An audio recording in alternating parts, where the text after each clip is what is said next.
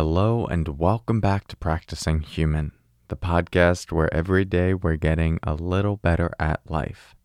I'm your host, Corey Mascara, and in today's episode, we're going to talk about assessing if something is worth your peace. More to come on that in a moment. First, let's settle in together with the sound of the bells.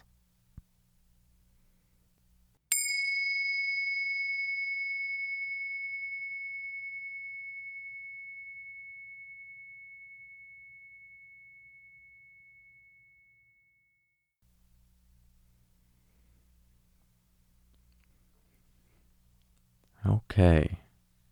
So if you've been a listener of this podcast or have followed my teachings over the years, you know I'm not all about rainbows and unicorns and let's just be totally zenned out all day long, always peaceful, this is the way to be. No, that's not my MO. I think the full range of the human experience is important, and a lot of times we need to use things like stress or anger to inform purposeful decisions. And with all of that said, there are also those moments when we tend to overreact, and it's worth us asking, is this worth my peace?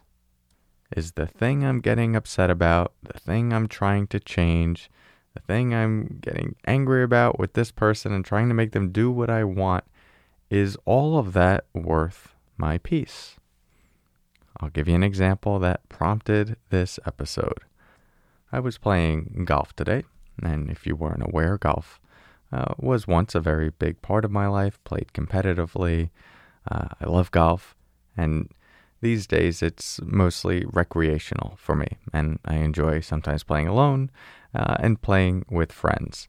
And I'm pretty go with the flow when I'm out on the golf course, just loving being out there, going for a walk, playing the game, the sport, enjoying the fresh air. But there is one thing that tends to get on my nerves, and any fellow golfers will probably resonate with this, and that is slow play. I get really frustrated when the group in front of me is going slowly and getting in the way of my round and the pace that I want to play at. And then most of the time on the course, people are respectful of this, but every once in a while, there's a group that's slower than usual. And that happened today. There was a slower group in front of us, an older couple and two new beginners. And early on in the round, it just started to get backed up. Right around the third hole, we made the turn, go to the third hole, which was a par 3, expecting them to be off the green already, and they were still there. And immediately, I could feel this reactivity in my body, and I'm standing on the tee box. It's just so fascinating to watch how the mind works and how my mind works. And immediately, here's this beautiful day, and I just start huffing and puffing like that. And in my head, the thoughts that go through my mind is like, what the F are these people doing? Here I am playing golf. It's like wonderful sport and it's beautiful out. I'm with good company. I'm having a good day. And these people are getting in my way about 15, 20 seconds longer than they should be. And the thought, what the F are these people doing? And I'm huffing and puffing, not like running around huffing and puffing, but just making these clear, deliberate breaths. I don't know who I'm doing it to, but things like that. They can't hear me. But every once in a while, I would hope that they would turn and look toward me so that I could put a posture on to show them like, yeah, I don't approve of this. I'm pissed off right now. And it was just, there was this moment of recognition of like watching myself play out this reaction. And I caught it and I started to laugh in my own head. I said, dude, what are you doing?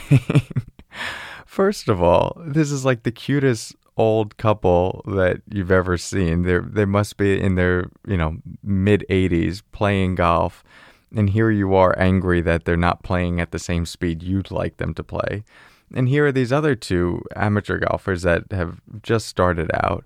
And I could totally resonate with when I first started out and I was slow.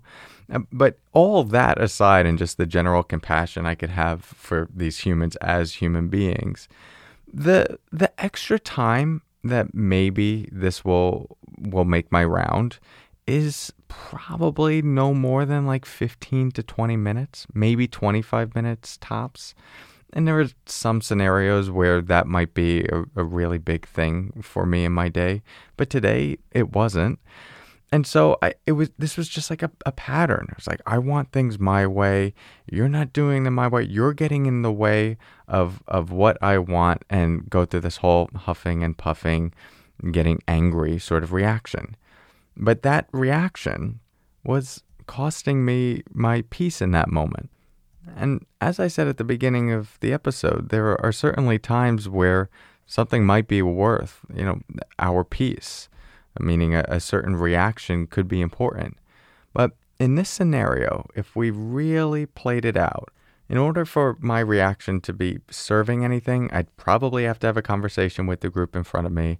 I'd probably have to look this older couple in the eyes and tell them that they're going too slow, and these new golfers, and make them potentially feel bad for going slowly, and that could create tension for the rest of the round and whatever. And maybe then they go faster, they let us play through, and in some scenarios that's useful. But in this scenario, there wasn't really that much of a place to go in front of them anyway. And for an extra 15 or 20 minutes, was it going to be something that I was going to do? No. And so in that moment, there was a recognition that this reaction was not worth my peace, at least in this context. And I share some of the details about this experience and the nuances of it so you could see how I think through it, or at least this particular scenario, and so that you can maybe use some of that thinking through your own particular scenarios. We have a lot of these throughout the day. Someone cuts us off in the middle of the road, and we get angry, and we think about following them or flipping them off or whatever. And all of those could be reactions, but ask yourself, is it worth your peace? The satisfaction from scrolling down the window and giving the person the finger, or following them, or looking them at the eye and mouthing something that you wouldn't want to say out loud. Is that worth your peace? And if not, can you just let it go, take a breath, and reground into this moment, and appreciate the peace that you get to hold on to?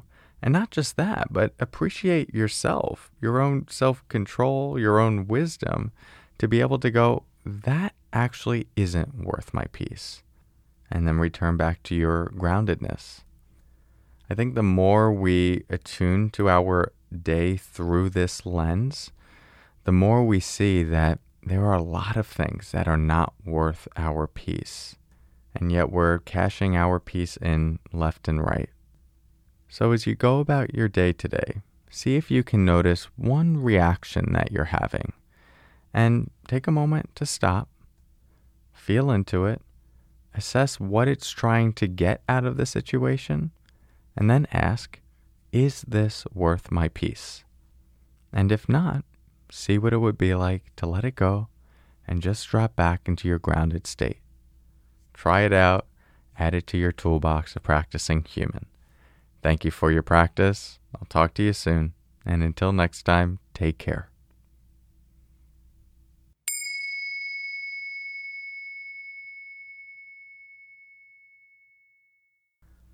Hey, if you're new to the podcast and you would like some follow-up resources like free guided meditations, sleep meditations, book and app recommendations, you can get access to the free resource library by texting your email address to this number, 1-631-337-8298, and you'll get an automated email to your inbox with all of these resources.